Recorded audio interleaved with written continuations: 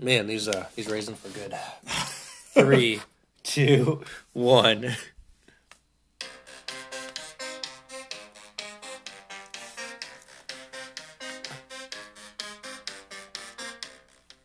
Welcome to the podcast. This is Do You Know the Mob? I'm your co-host, Samuel Bratton. And this is Brandon Ellis. As always, listener discretion is advised. But first, a quick word from our main sponsor, NC Books. The book is called Mr. Fish Again. It's by Nancy Claire Smith, a children's author. It's a Christian children's book based on a fish discovering the meaning of life. Hope I didn't give away too much to your young ones, but highly recommend it. Give it a 5-star. Purchase it on Amazon, Barnes & Noble, or Target's website. Maybe even at your local bookstore. Who knows? Brandon, when you have a kid, what's the first book you're going to purchase? Obviously this one. Mr. Fish Again. That's good to hear. So, Brandon's going to buy it when he has a kid. I'm going to have it when I have a kid, because it's my girlfriend that has it. But Mr. Fish Again, Amazon, Barnes & Noble, Target website. Again, it's called Mr. Fish Again by Nancy Claire Smith. All right, so to get our podcast started, before we dig into the mobster biography we're going to go into today, which is a very fascinating one particularly, we first have to tease Brandon's brain with the top 10 list. Brandon, I know you just love a good chocolate bar. Oh.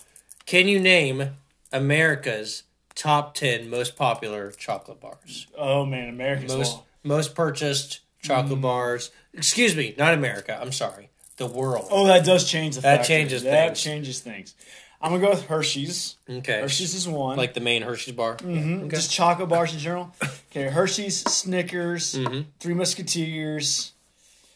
I'm going to go with the Brain Bueno because I really like it. I think it's international. Okay.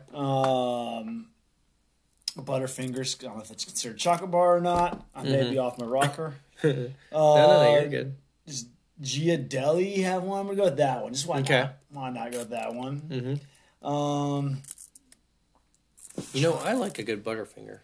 Now I'm going to want a chocolate bar. Yeah. I'm just going with Reese's Pieces. I think Reese's makes a chocolate bar, so Reese's chocolate bar. Yep. I think is that 7 so far? I think so. I'm just going to name a couple other randos. We're just going to go with it. That's probably all you can do with this one. We get the old Brandon's. Gosh, that's when you know we've really gotten him. Oh, yeah. I don't think Brandon eats chocolate bars much in his free We'll go with time. the last one, just, because I kind of want it to be a thing now. Mm-hmm. Take 5. Take 5? That's my final answer. Okay. So here's the top 10 we have. First one is Snickers. Snickers is the best-selling chocolate bar.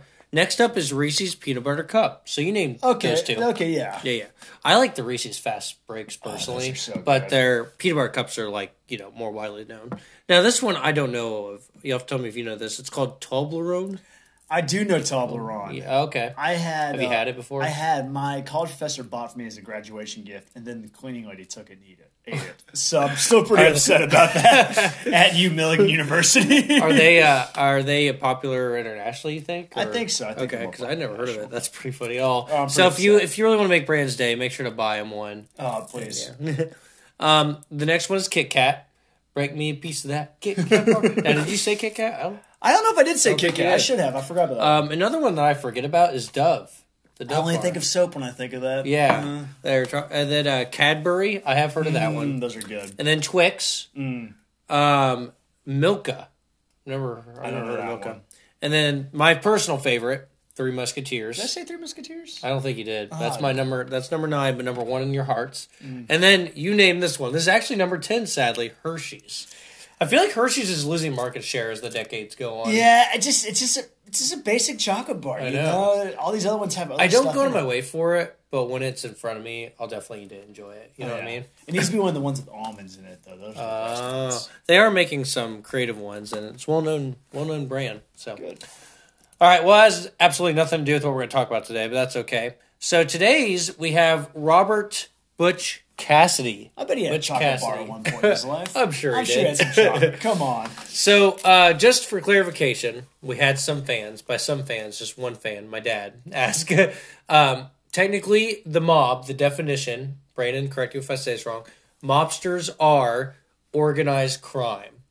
And then we do get in a mix a little bit with outlaws, but we are making an exception / disagreeing that outlaws are still mobsters. But outlaws are a little more untamed, out on their own kind of thing.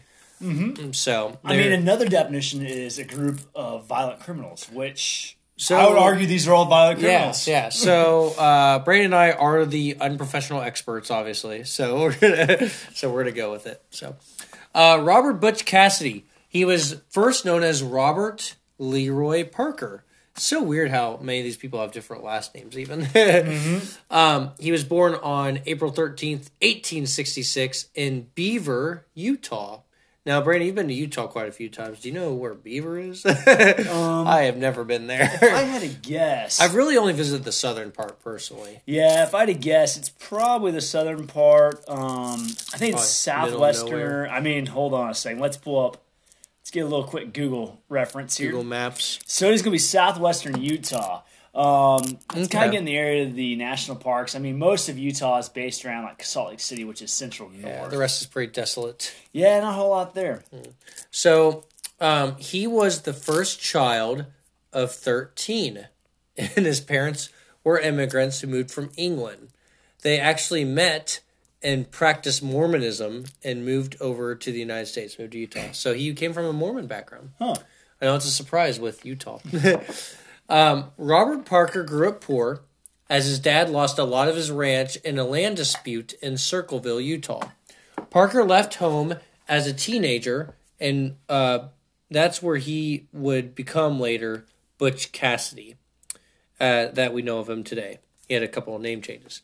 First, he worked in a butcher shop. Okay, hence the nickname, Butch. It just stuck ever since. The reason he picked up the last name Cassidy is because when he left the farm to pursue something better or different, he became a rancher for a guy named Mike Cassidy. So there you go. That's how we get Butch Cassidy. Parker began working for him on his cattle ranch and saw the guy as a role model. And so that's kind of where the beginning of it all. But when the first sight of trouble happens, Brandon, Butch's first run-in with the law was stealing a pair of jeans from a store. He broke into the place and left a note intending to pay for them. The store owner didn't appreciate that, though, and pressed charges anyways. This ended in an acquittal, but the crimes began to get more and more serious. This was kind of the start. So, supposedly he was going to pay for it, but I don't know. I feel like that's kind of Old West thing. You think that's kind of normal, actually. Like, oh, I'll pay you when I get my next pay. Like, pay you next time the cattle come in. Yeah. So, Butch moved to Colorado, telling his family he was moving there to seek work. However, he took stolen horses and got involved with a friend named Matt Warner, and got into horse racing. Butch teamed up with Matt and two other gentlemen, Tom and Bill McCarthy, okay? So this kind of becomes a gang right here, not just an outlaw. And they robbed a bank in San Miguel, Colorado for $21,000. They fled to Robber's Roost to get away from authorities. Now, Robber's Roost is this hideout. Brandon, what do you know about Robber's Roost? Yeah, so Robber's Roost is actually in Utah. So at this time out west, most of the places are still very desolate. I'll use the word desolate. Not many people are there. And where Robber's Roost is located is in kind of like southeastern Utah, which is obviously just west of Colorado. Kind of think of, when you think of Utah, you think of the canyons, you think of the desert. That's kind of what Robber's Roost is. It's near one of the rivers in the area.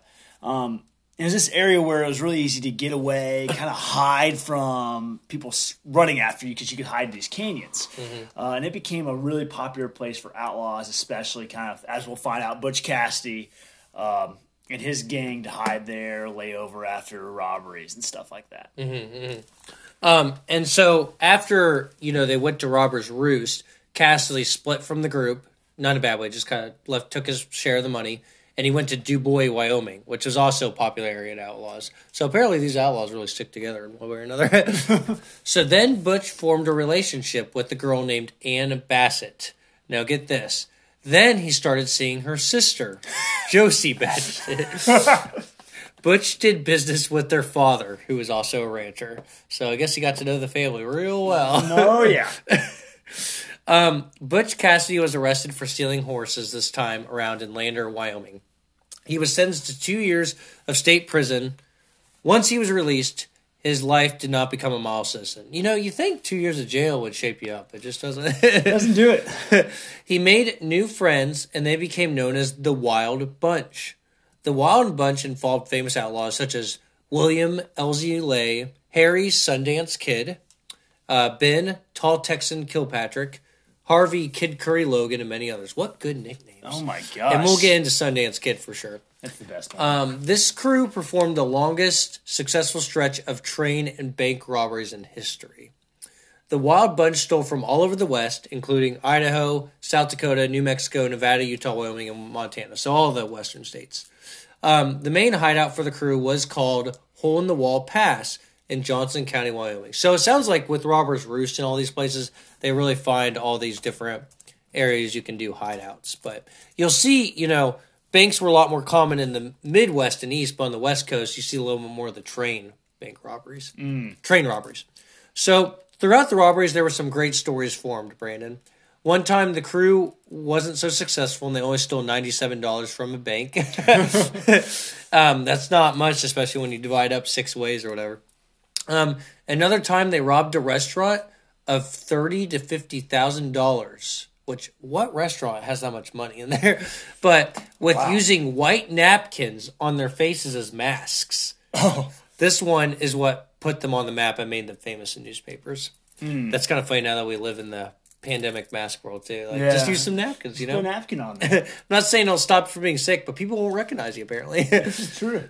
After many robberies, the team would usually split up for some time and hide out. So it sounds like they're pretty organized. A few of them got caught. Some of them shot sheriffs and authorities, and other times they were shot and killed themselves trying to escape. Cassidy was not one of those situations, though. Him and his friend, the Sundance Kid, eventually reappeared in robberies in Fort Worth, Texas. So they kind of worked their way down south. There was a total of 5 of them, so they became known as the Fort Worth Five. And there's actually a famous photo of the Fort Worth Five. I think you saw that earlier, Brandon. Yes. And that's where like the detective saw them. But so he's kind of been part 2 gang, so very successful mobster. The gang more or less officially broke up eventually. Sad. Sad. So Butch Cassidy and Harry Lonnebaugh left for New York City. They got in a ship and left for Buenos Aires, Argentina. Supposedly, there were 2 English speakers that fit their description who stole money from a bank.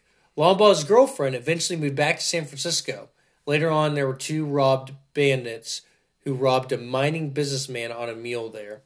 The 2 bandits then went into a small town lodge, okay? The hotel keeper was suspicious and called police. So these 2, we believe, right now. And this is in South America. Yes. So you've got Lonnebaugh and you've got Butch Cassidy that fit the description, okay? So the 2 bandits, they went to a small town lodge. The hotel keeper was suspicious, called police. 3 soldiers came out and surrounded the building. Okay, this is in Central America. Some of the soldiers were shot and killed, but both men inside later on were found dead. It looked like one of them had gotten shot themselves, and the other guy like put him out of the misery kind of thing. Okay. This is the famous believed rumor. Okay, rumor, keyword, of what happened to Butch Cassidy and his death. However, it has been argued that it did not happen in Argentina like they believe. Cassidy's sister claimed that Butch had moved back to Utah later on in life. Others say they thought he worked in Nevada until his death. So, really, we never know. But the main belief is that him and his buddy died in Central America. Yeah, I think I have heard that, and that I've heard some people say, and I know there's been some testing where they examine hair follicles and stuff like that to find it. But yeah, I think you're right. The general belief is that he died in Argentina. And there's also, the reason why Butch Cassidy and Sundance Kid are famous, they're in a song, and they're in a famous movie in 1969 called Butch Cassidy and Sundance Kid. I believe there was a recent movie, too, that just came out. I think it was called... I'll have to double check that, actually. That might have been Billy the Kid. But anyways, so there you have it. That's Butch Cassidy. And thank you for listening. Do You Know the Mob? As always, please subscribe. Please leave a 5-star review. I'm your co-host, Sam Bratton. And this is Brandon Ellis. Sign off.